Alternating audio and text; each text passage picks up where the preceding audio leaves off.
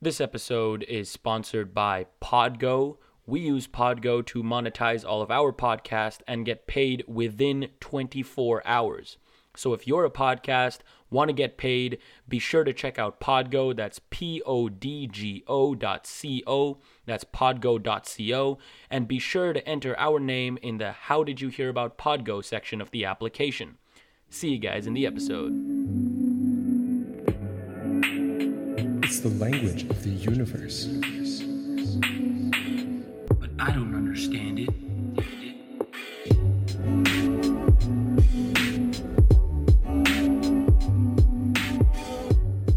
Hello, everybody. Welcome back to the Math and Physics Podcast. I'm your host, Parker.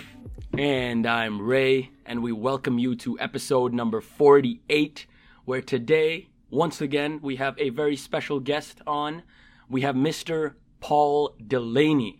So Mr. Delaney has been quite a history that we have. I met him originally 3 years ago doing a co-op program at my high school, and he was basically supervising me. I was playing around with the telescopes at York University and stuff like that. So anyway, Mr. Delaney is a senior lecturer professor at York University, where he is in the Department of Astronomy and Astrophysics. So before I start talking too much, Mr. Delaney, maybe you want to give a small introduction on, what you do at York and, yeah. Thank you very much, Rayhan, and thank you to Parker for inviting me onto the podcast. This is really great. Absolutely. I met Rayhan 3 years ago, as he indicated, from a co-op experience, and we had a great 6 months at York during that time. And then, of course, we've sort of hung out together, so as to speak, from afar ever since. What I do at York, as you indicated, I'm in the Department of Physics and Astronomy. I look after the Alan I. Carswell Observatory on campus. Have been in that role for about 35 years now. I'm going to retire this year. Wow. Wow. So, yeah, when I look back on that, I go, wow, gee, 35 years. Whoa. Anyway, apart from the obvious, you see the telescope in the background. That's our 1 meter telescope there. We've got a variety of both permanently mounted and portable telescopes, which we utilize for our undergraduate astronomy courses. So if you're doing sort of the astronomy stream at York, every year of that degree, you will have a laboratory experiment that is requiring the use of the telescope. So we integrate that into the astrophysics program there. But outside of that, of course, there's research. We do a lot of variable star research with these telescopes. We've got a variable star research program that has been running now for 25 years. It's one of the longest running for this particular type of star anywhere on the planet, in fact. And then, of course, we've got our outreach programs, our Monday and Wednesday night online public viewing, our YouTube, Teletube. Oh, I stumbled all over that. And, of course, normally when you have the opportunity to come onto campus, there's lots of tour activity. So high schools, Cub Packs, various community groups all have the opportunity to come up and look through our telescopes, engage with students like Rayhan. I mean, remember you gave that presentation to the Astronomy Club. Yeah. I was actually just gonna say. So in my co-op experience, right at the end, I gave a presentation to the Astronomy and Physics Club of York on like Einstein's field equations and gravitational waves and stuff like that. And oh my, that was an amazing opportunity for me. So obviously, thank you for that. And that was, I think, the best thing that I've ever done in physics. So like that was definitely really cool, really cool.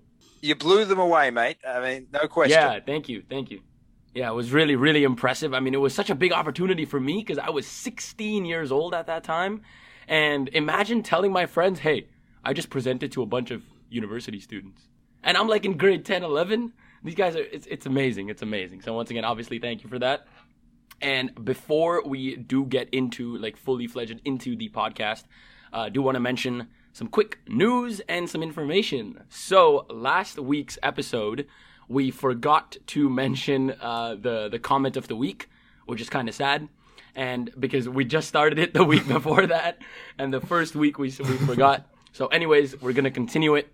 And this week, we have a very, very nice comment. I'm not going to read the whole thing because it's quite long. It's by Emma. I'm not going to pronounce the last name because I'm not sure how to. But it's by Emma. She sent us a message on Instagram. And the idea, I'm just going to kind of sum up the idea, is basically that she started listening to the podcast She is inspired to go to University of Toronto, but she lives in America, so, all sorts of complications. The interesting thing about this comment is I'm planning on taking AP Physics next year, something I would have never considered a few months ago. Listening to you guys is something I look forward to every day. You guys break down concepts in a way that is not only easy to comprehend, but intriguing at the same time.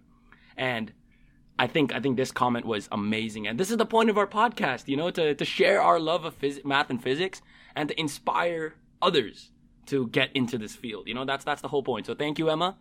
And yeah. Yeah, thank you so much. Yeah, absolutely.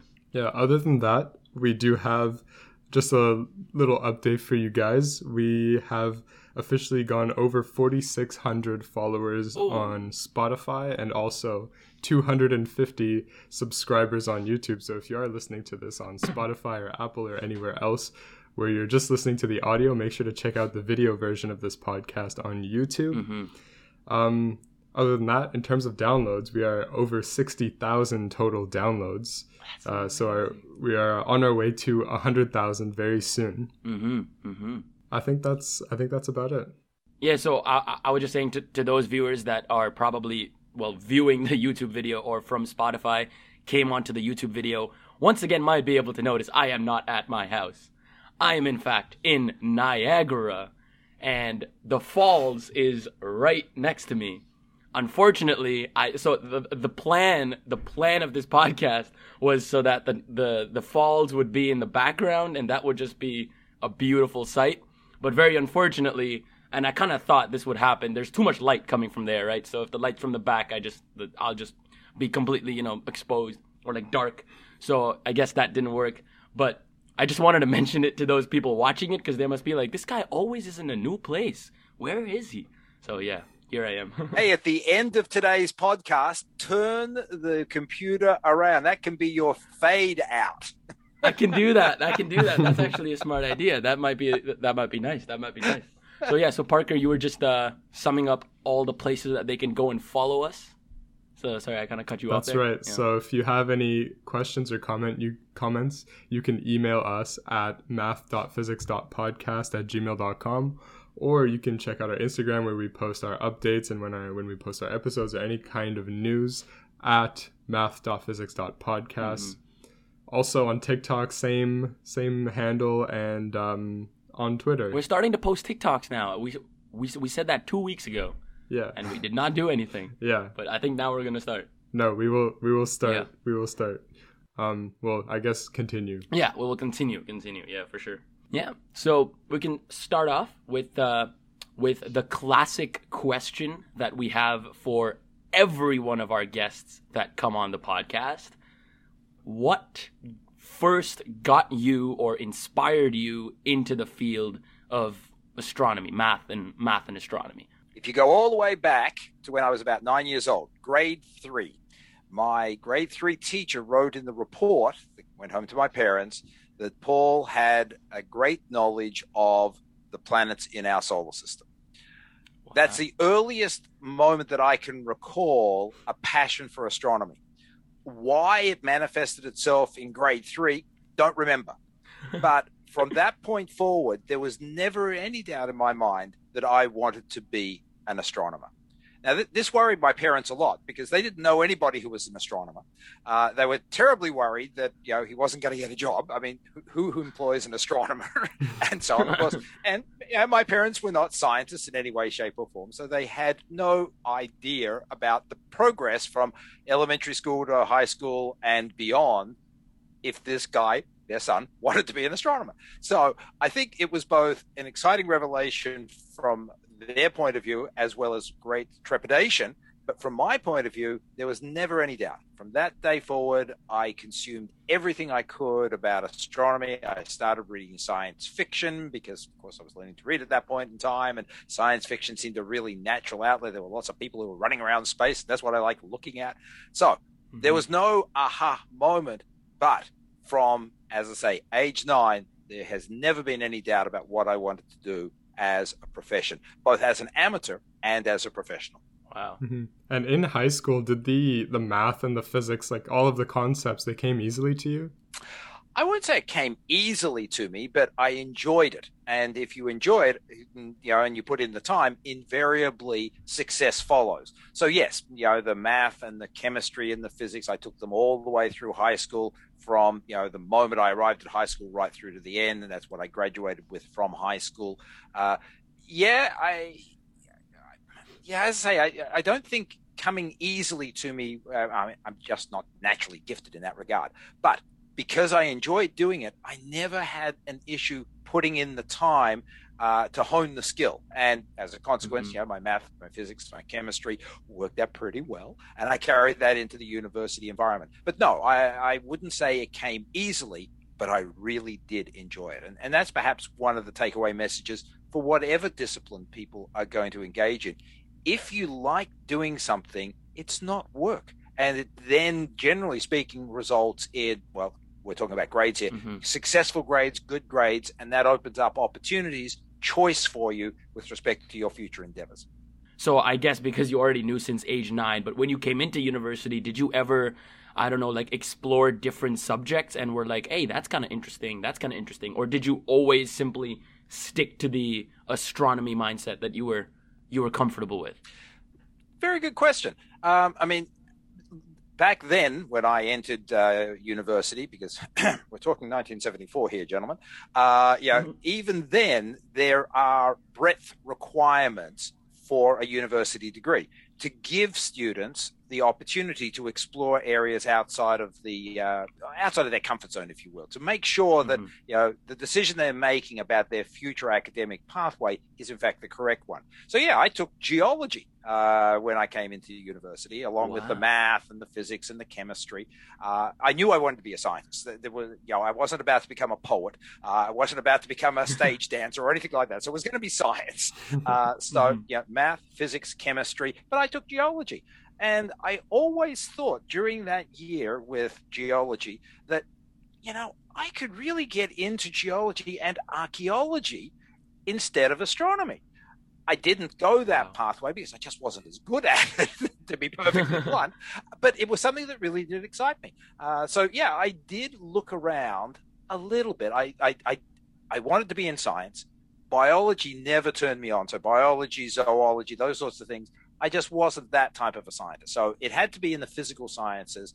I thought astronomy was where I wanted to be. I was pretty sure. But I did take geology, and I really did enjoy my chemistry. I took chemistry through second year, in fact, because I enjoyed my chemistry.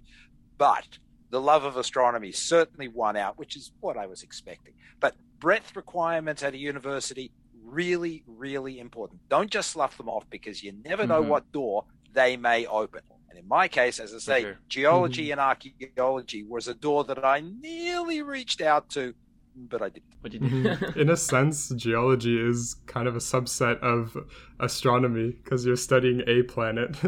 Quite correct. Oh, and let's face it, when we go to the moon, when we go to Mars, when we go to any of the other bodies in our solar system, geology is an essential ingredient. Yeah. So you're right. Yeah. It wasn't a big stretch to think about geology and archaeology compared to straight out astronomy. That's right. Yeah. And I just had a comment from what you said earlier about, when you like what you're doing, it's not work. And a lot of people ask me about my courses, and I tell them, oh, I'm doing astrophysics. They're like, oh, aren't your courses like super difficult, like quantum physics, calculus? I'm like, yeah, it's difficult, but it's not hard for me to do the work. The work is hard, but it's easy for me to just, learn and get lost in all of the interesting concepts that are coming to me. Yeah, I think that's where passion comes in, right? Like your passion kind of substitutes for any difficulty, because a lot of times, like when there's a really difficult problem, you're like, oh no, like I can't wrap my head around it. But if you're really passionate about the subject, like if you really enjoy it, then you'll simply keep working on that question because you like to work on that question, not because you have to or not because you need to, but because you like to. And I think that's what's more important. That's absolutely correct. And so, when you're a student doing studies at senior high school, in university, or indeed graduate school, there's a lot of time, effort, and energy that is required to become good at whatever it is that you're studying. Don't be afraid to spend the time. Sometimes you look at your friends and you go, gosh, they got the answer far quicker than I did. They only had to spend an hour or two studying for, fill in the gap, a midterm test or an assignment. I had to spend 3 or 4 hours. Doesn't matter. If you're spending the time to be successful and you're enjoying it, the time commitment is just, there. It's not a big issue. Don't worry about the fact that it takes you more time than your friend to get to a certain point. Tortoise in the hare type stuff, right? You'll always get to the finish line. Doesn't matter how rapidly. What matters is getting there and the quality result once you get there. Wow, that's the most inspirational words to any aspiring university student right there. Wow. Question I had was, were you interested in observational astronomy? Like before that you were interested, like, let me formulate this better. Did you like astronomy because you're like, hey, the stars are cool, the planets are cool? Or did you like it because you're like, I can see these things and I can make comments on their observations?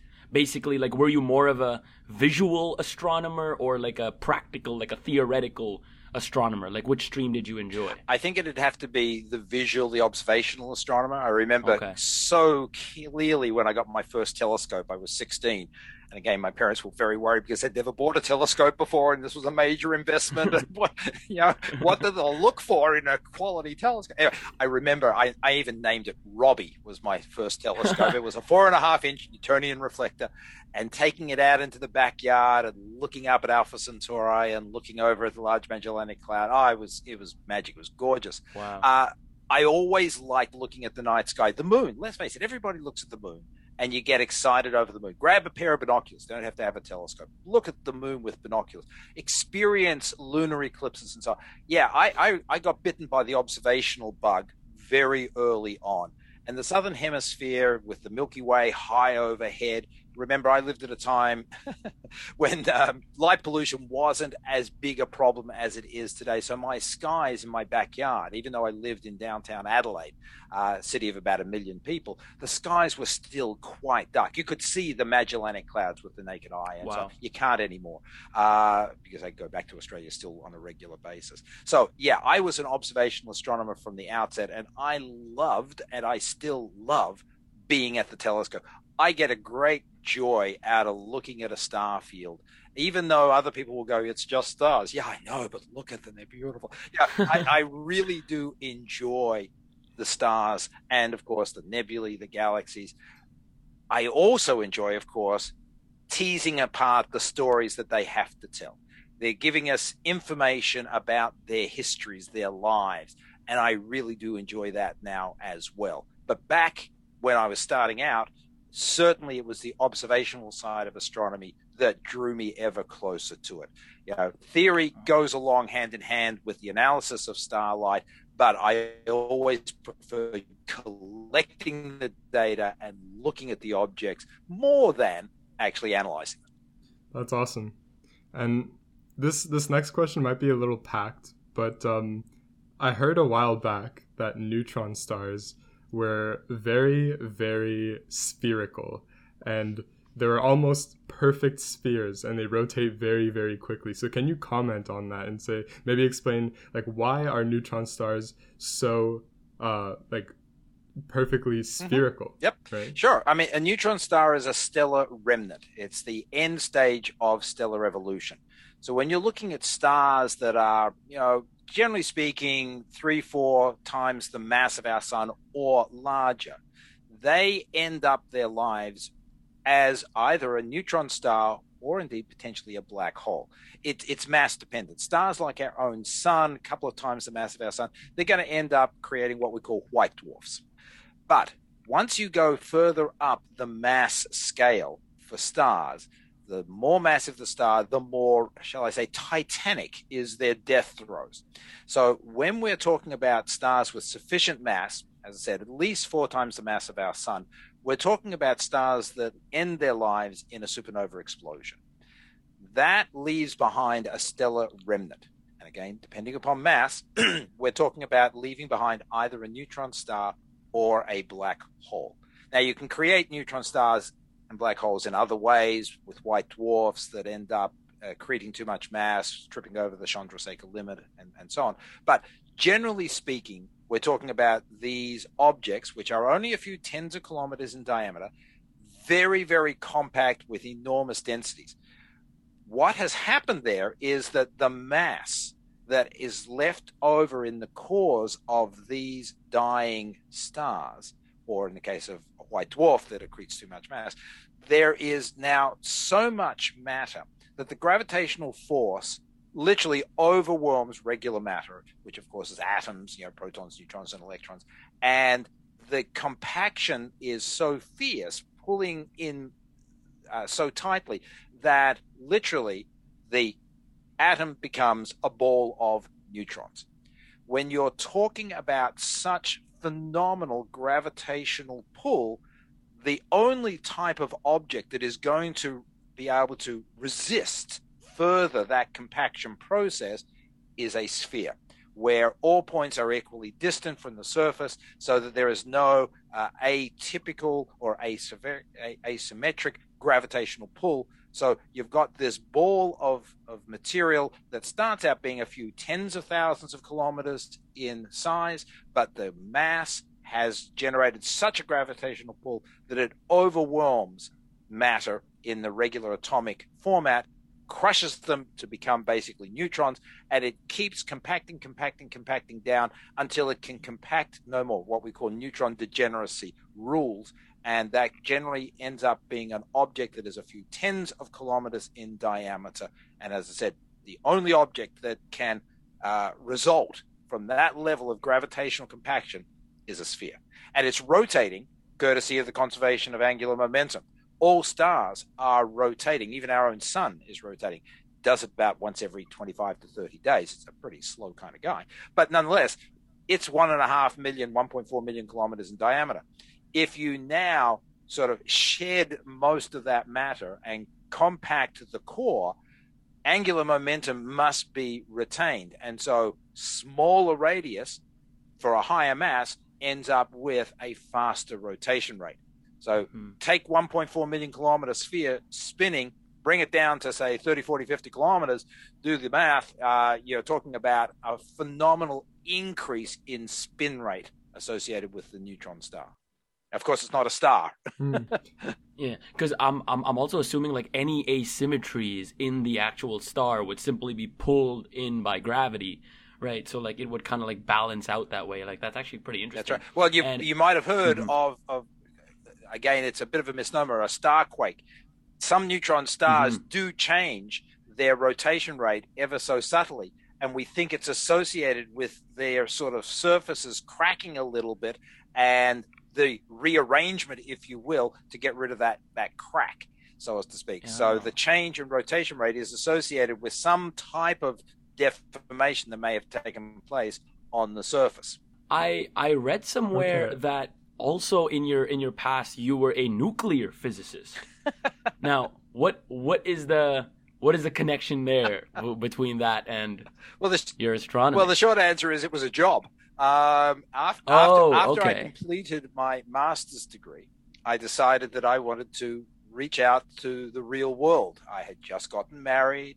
I decided that I wanted to spend more time with my wife rather than with my PhD. So I decided, I made a deliberate decision not to do a PhD. So I took my master's degree in observational astronomy and started applying for jobs. And while I applied for a few astronomy positions, without a PhD in astronomy, those positions are there, but they're few and far between. But being a master's student in astronomy basically means that you have a very high quality physics degree. I'm taking graduate level E&M, graduate level modern physics, and so on and so forth. So my physics qualifications are pretty darn good. Well, there's a lot of jobs out there for physicists, both in the energy industry, oil and nuclear. And there was a position available at the Atomic Energy of Canada looking after a nuclear reactor in Manitoba, a little place called Pinawa. It was a research reactor that was doing material testing and was utilizing organic coolant rather than water. And so this was an experimental reactor running from, give or take a bit, 1962, 1963. Sounded an interesting position. I applied. I went through the whole interview process. They liked my credentials. I liked them. So I worked for the Atomic Energy of Canada for 3 years. Wonderful opportunity, really a very differing aspect of physics, because it was very practically oriented, as you can well imagine. But it also blended a little bit of teaching, because I had to help train the reactor operators who were monitoring this reactor on a day-to-day basis, had to create fuel loadings for the reactor so that it was balanced for all the various experiments. Really, really neat job. But I did get a little bored with looking down into the ground at this nuclear reactor rather than looking up at the stars. Despite the quality skies in Manitoba, my professional day-to-day activity wasn't associated with astronomy. And after 3 years, I found that I was missing that connection. And so that's when I turned back into astronomy as a full-time profession. So where was your transition between Australia and Canada? Because all this time you were in university and masters with Australia. Now you're doing a nuclear job in. Oh, you're not. Sorry. Okay, so let me give you my full history here. That's okay. Okay. So Sorry. I did my undergraduate degree at the Australian National University in Canberra. So that was from 74 to 78. So that was a Bachelor of Science with honors in experimental physics. So I was playing with beamline technology and was sort of slamming atoms into metals and looking at ablations. And that was my master's, what we call our honors thesis in Australia, which is very similar to a one-year master's thesis up here.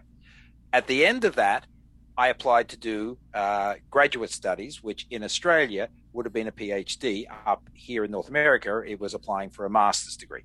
And so I applied to a number of different locations to do to do graduate studies. And it worked out that the University of Victoria was the group that I latched onto for doing my master's degree in astronomy. So I was out at the Dominion Astrophysical Observatory, the University of Victoria, which is still one of the very best astronomy groups anywhere in the country. It's a great place and a lovely place to live as well. So I came up to Canada in September of 78. The plan was to do a 2 years master's degree. Problem was, and it wasn't a problem at all, but the issue was I met my wife to be. And, I haven't made it back to Australia permanently ever since. So I did my graduate studies here in Canada. And because I had married my wife here, we decided that Canada was going to be our collective home. And so I'm now a dual citizen. And, that's why I picked up a job at the Atomic Energy Canada, because that was important. And then why I became an astronomer in this country. And what was your specialization for your graduate studies? I collected data with my supervisor from a satellite that is no longer operational, the International Ultraviolet Explorer satellite. It was launched in 78, and I had data from it 6 months later. I actually went to NASA in Washington, D.C., Greenbelt, Maryland, in particular, to actually observe on that satellite, which was a really neat experience. And so I was looking for the signature of the element boron in stars. Boron is a light element that might have been produced in very small quantities at the Big Bang. Hydrogen, helium, and a dash of lithium, but there's theories out there that talk about beryllium and boron, the next lightest elements, being formed at really, really small levels. And we went looking for signs of boron in a variety of stars. And so I was doing spectroscopy in the ultraviolet region of the electromagnetic spectrum, looking for signs of the element boron, trying to put thresholds on how much boron how much boron was present in these stars. And how do you differentiate between boron that originated from the Big Bang and boron that's being created now? Boron isn't created now. That's the point. Oh. So if you find it, it's primordial. Okay. So what were your findings from that? Did you find a certain threshold for boron, or did you find what you were looking for? I guess the answer is we didn't find what we were looking for, because there was no significant quantity above threshold levels. I don't remember what the threshold level was that we determined, but basically we could not find evidence down to the level of resolution that the IUE satellite was delivering us. We could not find evidence of boron in these stars. So there was a threshold that we could put. Don't remember what that was now. That was 40 years ago, guys. But, that's what we were looking for, signs of boron in these stars. And we were looking across a variety of differing stars so that we could differentiate between, the more long-lived stars versus, the more recent stellar populations. Couldn't find the stuff. But it was nonetheless interesting to look at the spectrum because we found lots of other stuff in there, which we commented upon. But boron itself, no, we were unsuccessful in finding any significant quantity in those stars. Yeah, and let me know if this is just like a quick answer, but what is it about boron that makes it a primordial element? Basically because, the short answer is hydrogen, helium, lithium, beryllium, and boron are the simplest elements, and there's no naturally occurring process in stellar nucleosynthesis that generates those particular elements. Let me rephrase that. Hydrogen converts into helium, of course, but there is no stellar nucleosynthesis process that generates lithium, beryllium, or boron. And to the best of my knowledge, there is no process at the supernova end or the merger of neutron stars, black holes, and so on that generates light elements down there. So there's no known, unless something has popped up in the last 40 years, and I must admit I haven't been keeping tabs of it, but to the best of my knowledge, there's no known process that can generate lithium, beryllium, or boron. So the only stuff, now we can create it in humanity, we can create those elements. However, naturally occurring sources, no. So when you deal with like your variable star research, because I mean we haven't actually got into like the research that you conduct right now, right? Like because you're a kind of variable star astronomer. Mm-hmm. Does any of this knowledge from like your graduate school like come into like play? Like have you ever done something in your graduate or undergrad which you use to this very day in your observational variable star research? One of the things that I did while I was doing my master's degree, studying spectra and looking for boron, is that I was also working with one of the other professors in the department, looking at eclipsing binary star systems. So they are not what we call intrinsically variable, they are extrinsic. That is to say, because of their continuous eclipse processes, they are changing their overall light output.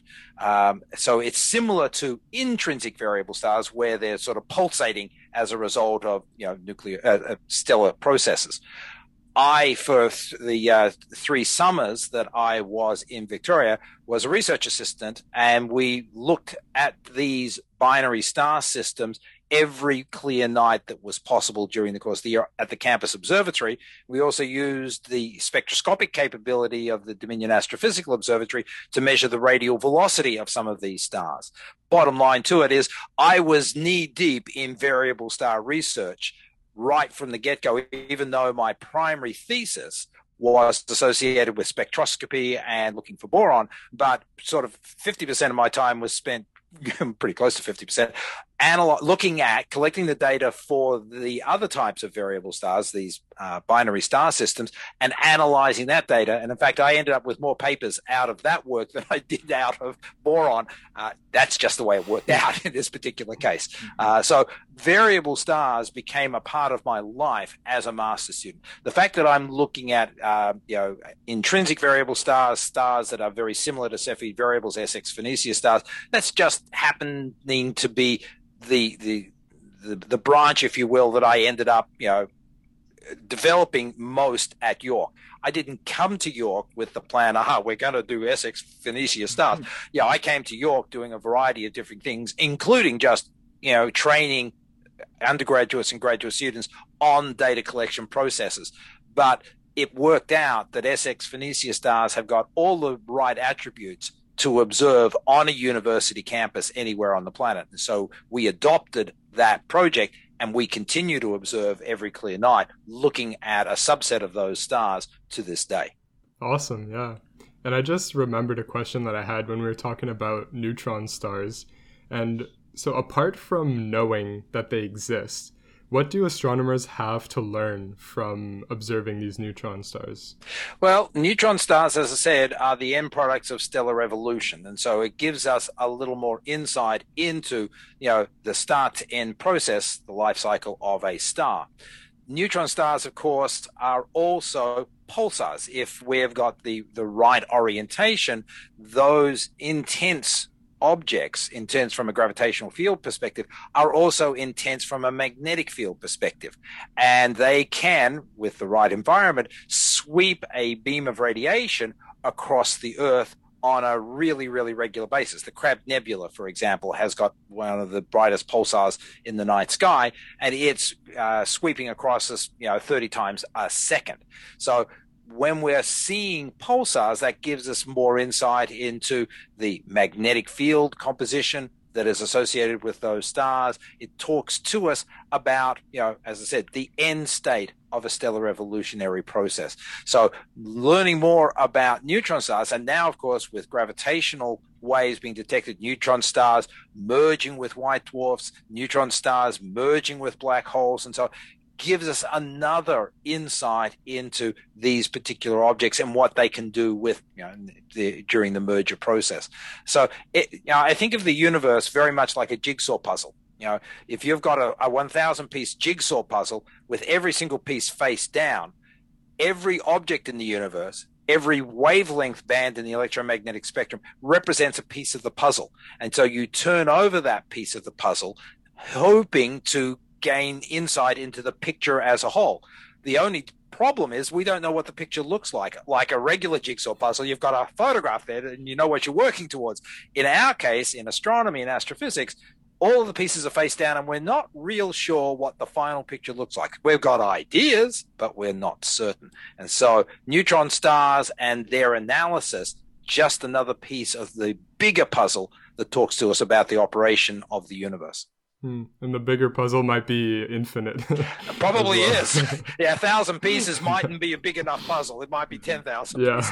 Hey, I think of it as job security. Okay, I mean, talking about like the infinite puzzle, right? Like I was just wondering, and I was just like looking up these these questions, before like we had this conversation here, and I was just and a very common question was, and something that I was just continuing to think about is, can we ever estimate the true size of the universe? Because we are constricted by the observational universe, right? And we can estimate it to a very reasonable degree. Obviously, it's not exact because it keeps increasing, but we can estimate it.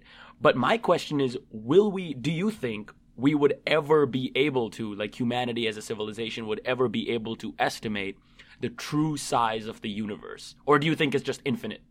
If we really do believe that the speed of light is the ultimate speed limit, I think the answer has to be no. We'll never really know.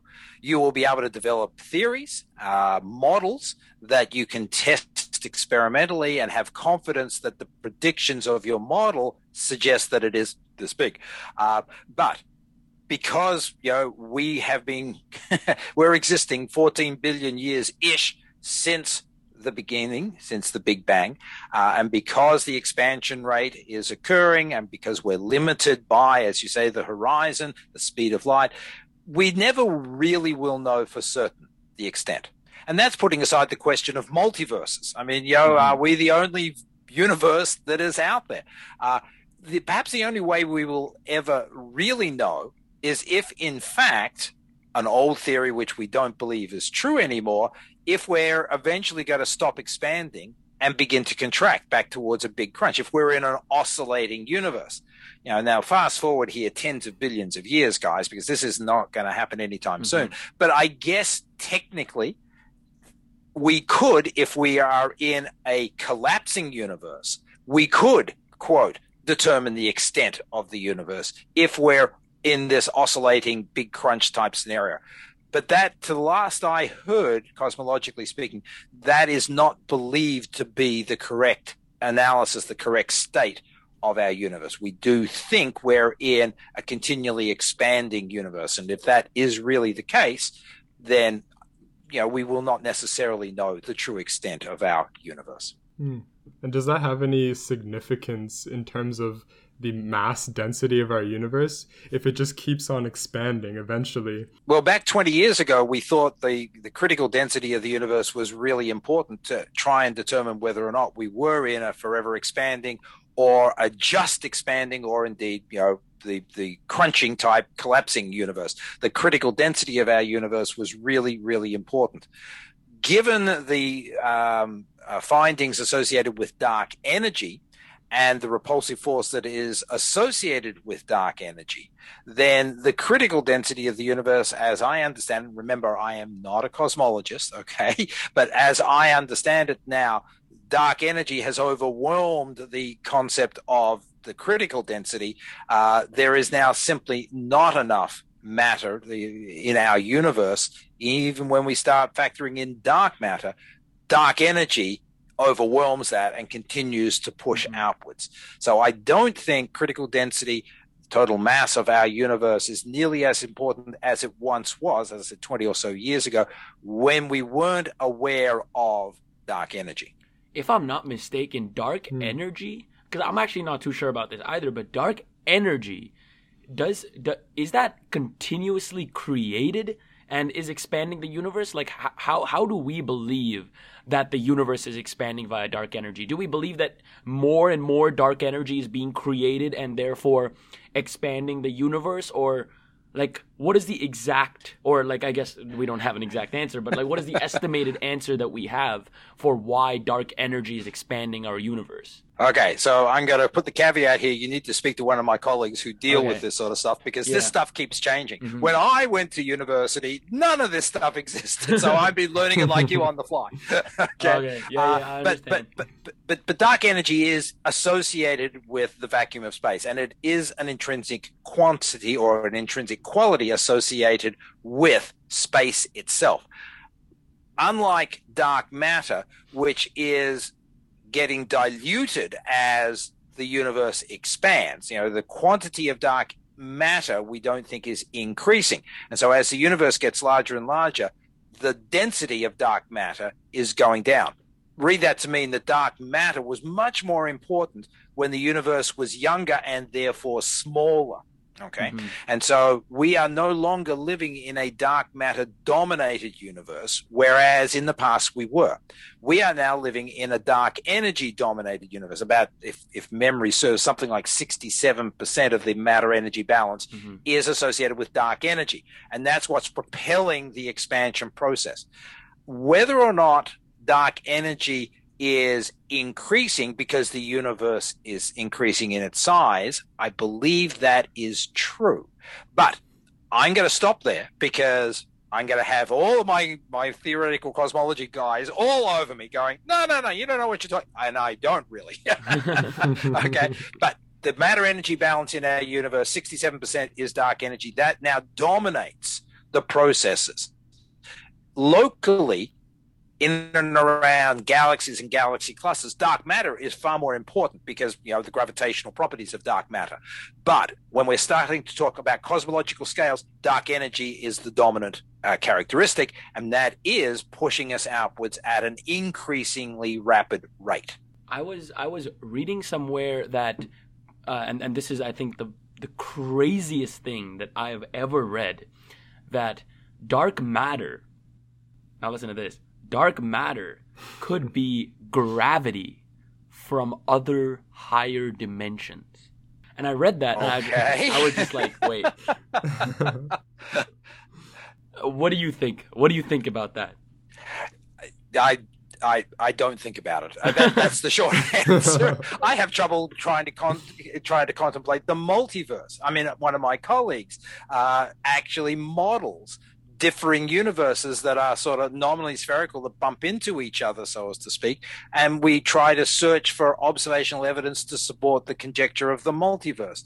This is stuff which is sort of, way out of my comfort zone. I mean, as I said before, I'm an observational astronomer. I love stars. I can touch stars, so as to speak. I can see stars. I can model stars. I understand stars. When we start talking about multiverses and perhaps, multidimensional impacts on our universe, no, I stop and, I read it.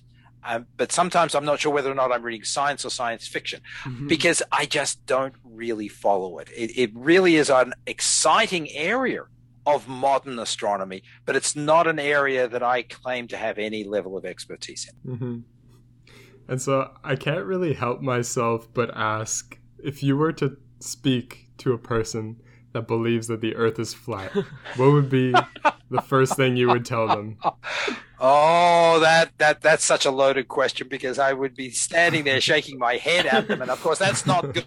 I mean, if somebody is genuine in their beliefs, you don't mock them, okay? But so you'd have to try and work your way through the evidence. I would literally start with the regular stuff about shadows being cast at the same time of day in differing parts of the planet, and the fact that they are different lengths.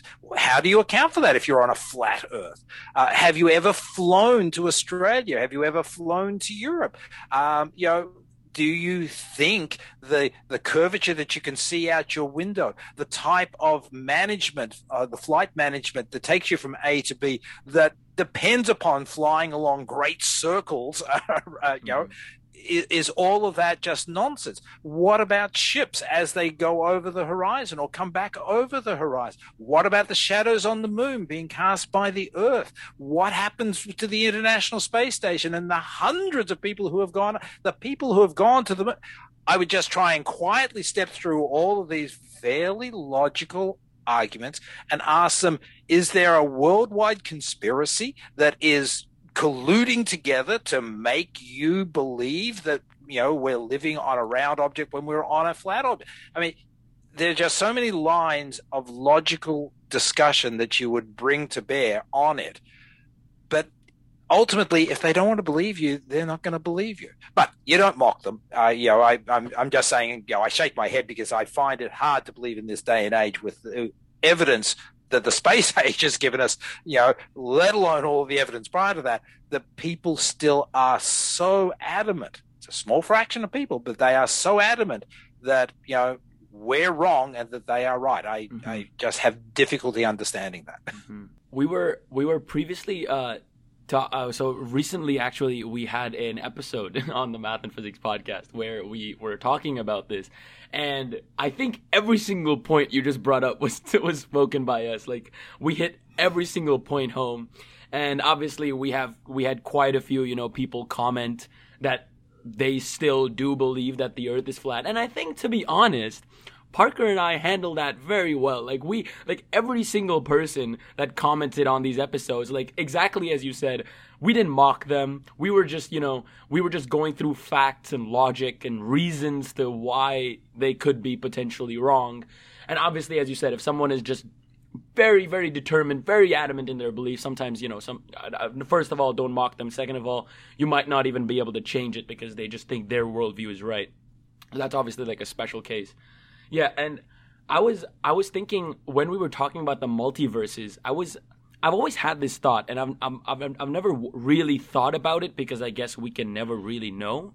But do you think it's possible that the laws of physics are different in other universes? Like, for example, the speed of light is a little different.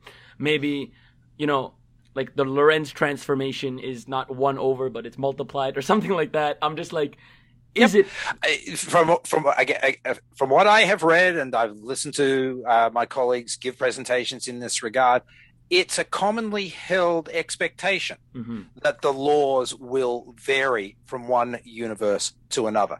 Will they be completely inverted? So gravity is not an attractive force; it's a repulsive force. I've never heard anybody go to that extent. Wow. But in differing universes, will the laws of physics change subtly? Yes, absolutely. That seems to be a common held belief.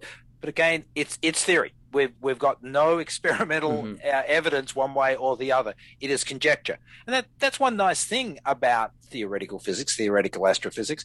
You can play with just about every possible parameter to see what types of observational effects might be available to you. That is, in a sense, the strength of theoretical astrophysics.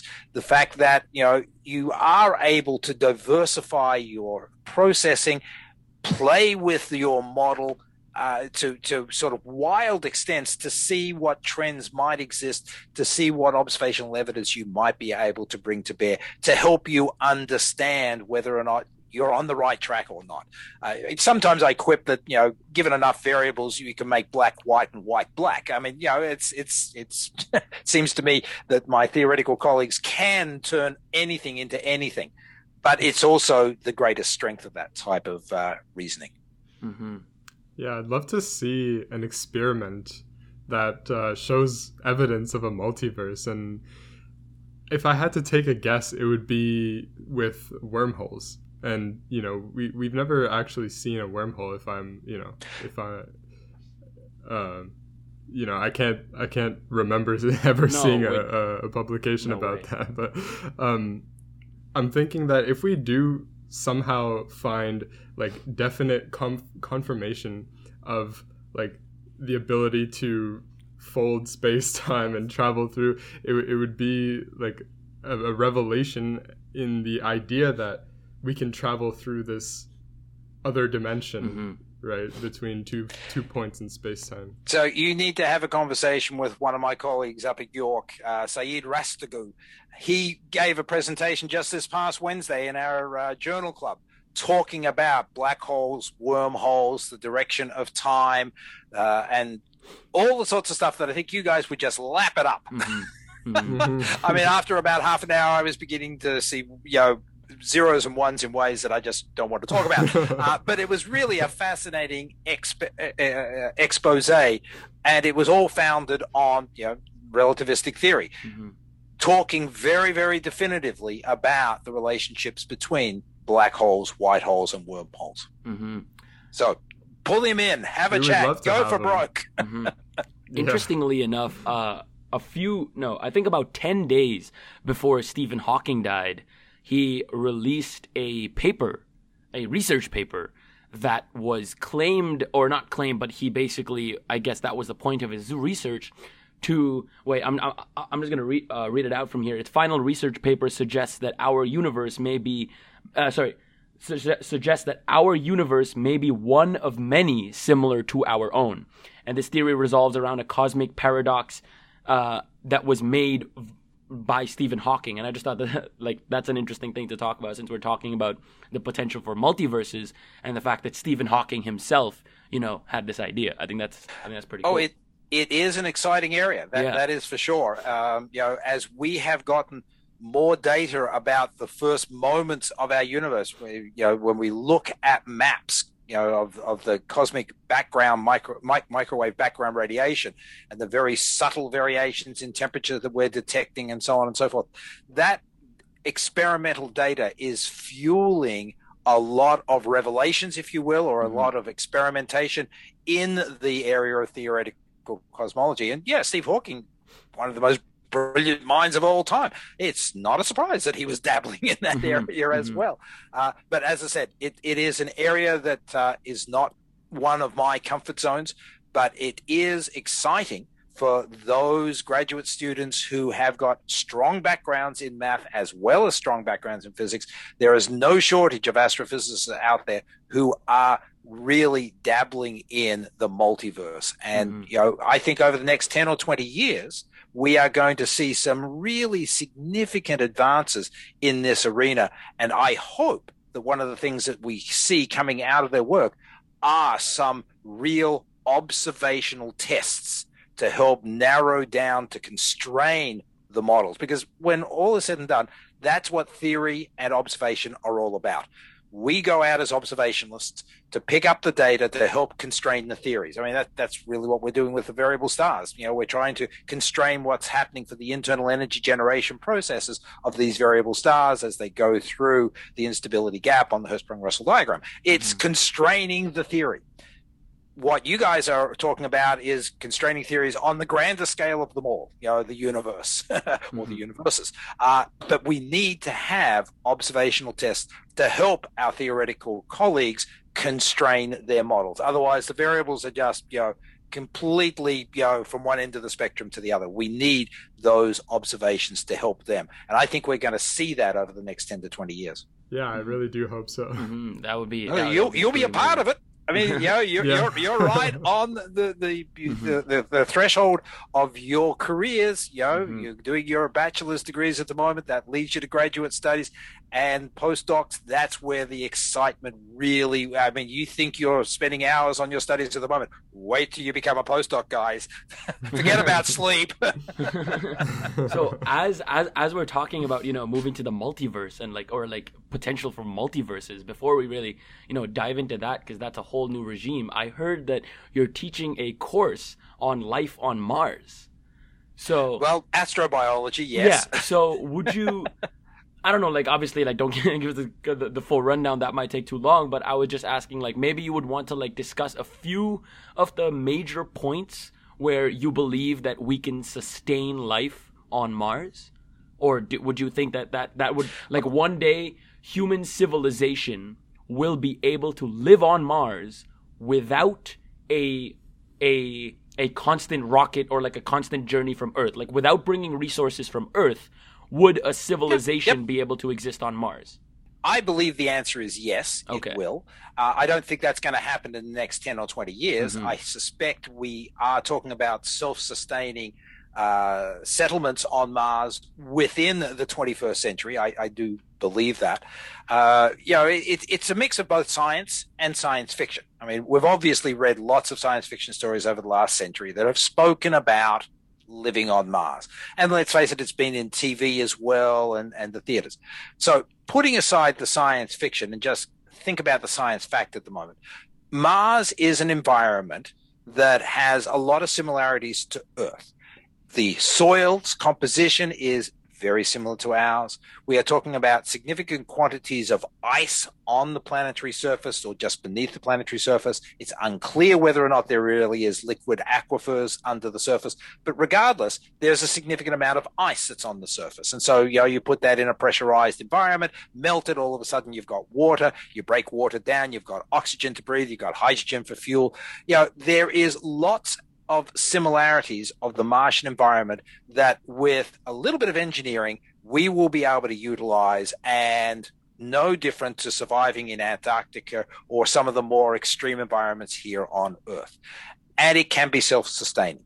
It will require some support, obviously, from planet Earth initially, but once you get yourself up to a certain sustained level of enclosures, then you will be able to build your own crops and synthesize your own foods and so on and so on. So I don't think we're that far away from doing that at the moment. The biggest hurdle, of course, is throwing enough material at that base settlement from Earth to get it to that self-sustaining level. And let's face it, our rocketry is pretty immature still. I remember you what was that program that you loved, the Kerbal Space Program? Right, that's a game. I've never forgotten you in playing with that and so on and so on. We're nowhere near as developed as that program would suggest from a rocketry point of view.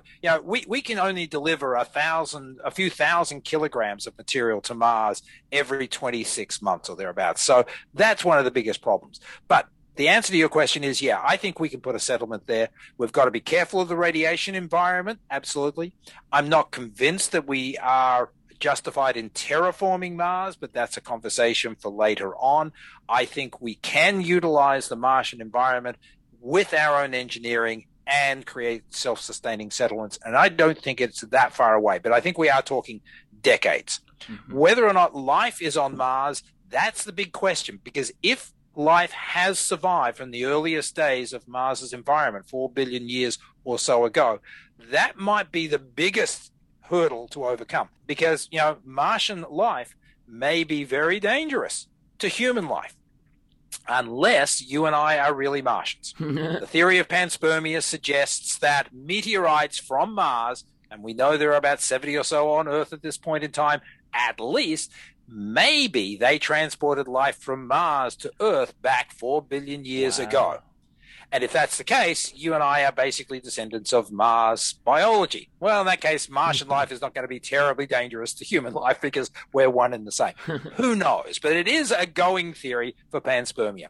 But if life does exist on Mars, that is going to be a big question mark with respect to, can we safely and successfully build a life on Mars? And if we are, can those folks ever return to Earth? So the question of the life on Mars has bigger implications than just, yes, we're not alone in the universe. It really does talk to the issue of whether or not we can safely colonize, settle Mars. Mm-hmm. And is there any consideration of floating cities on Venus, or is that just purely science fiction? To the best of my knowledge, that one's purely science fiction at this point in time. I like those stories, but I've not heard anybody seriously talk about that, other than perhaps airborne laboratories, floating a science package in the atmosphere of Venus to study the Venusian environment. Getting a spacecraft onto the surface of Venus is really, really hard. And once you get it there, we've not survived for more than 5 hours because of the pressure, temperature, and the acidic environment, the erosive environment of the of the surface. So maybe our next best analysis of Venus outside of radar from orbit will be to balloon float a science package in the atmosphere. But that's not what you were asking. You were asking about floating cities. But the idea of floating science laboratories to better understand the Venusian environment, that's a real science concept at this point in time. Awesome. Yeah, so it's been a little bit over an hour now, and so I think we can wrap it up here. Mm-hmm. It's been awesome talking to you. The topics of conversation were absolutely fascinating. Well, I'm delighted to have been here and chatted with you guys, and good luck with the rest of your ongoing podcast. This is a great service to students, high school and university, to expand their horizons and to just show the passion that physics and astronomy can generate. Because I think sometimes people don't think we're passionate, but we are. Yeah, definitely. And so, Rehan, any closing words? Well, I think the only thing I can say is thank you so much for coming on, because this was truly quite interesting. We've always wanted an astronomer, or at least some kind of astronomy, because we have the most continued episodes on our podcast, like the ones with the most parts. Like you have part 1, part 2, part 3 is the astronomy episodes, and we were always maybe we can one day get an actual astronomer who looks at the sky. Mm-hmm. And well, obviously first person that came into my mind, and I think it was truly nice. So thank you for coming on today. It's truly an amazing talk that we had. Yeah. Well, as I say, my pleasure, guys, and good luck for the rest of this year for your studies as well. Mm-hmm. Yeah, thank you so much. And so if you are listening to this podcast right now on Spotify or on Apple or anywhere else, make sure to follow the podcast and stay up to date with our episodes. Also, we are on YouTube posting this video version of the podcast. Other than that, our email is math.physics.podcast@gmail.com if you want to send us any comments or questions, or you can find us on Instagram at math.physics.podcast. So this has been episode number 48 of the Math and Physics Podcast. I'm your host, Parker. And I'm Ray. And we will see you soon. Bye, guys.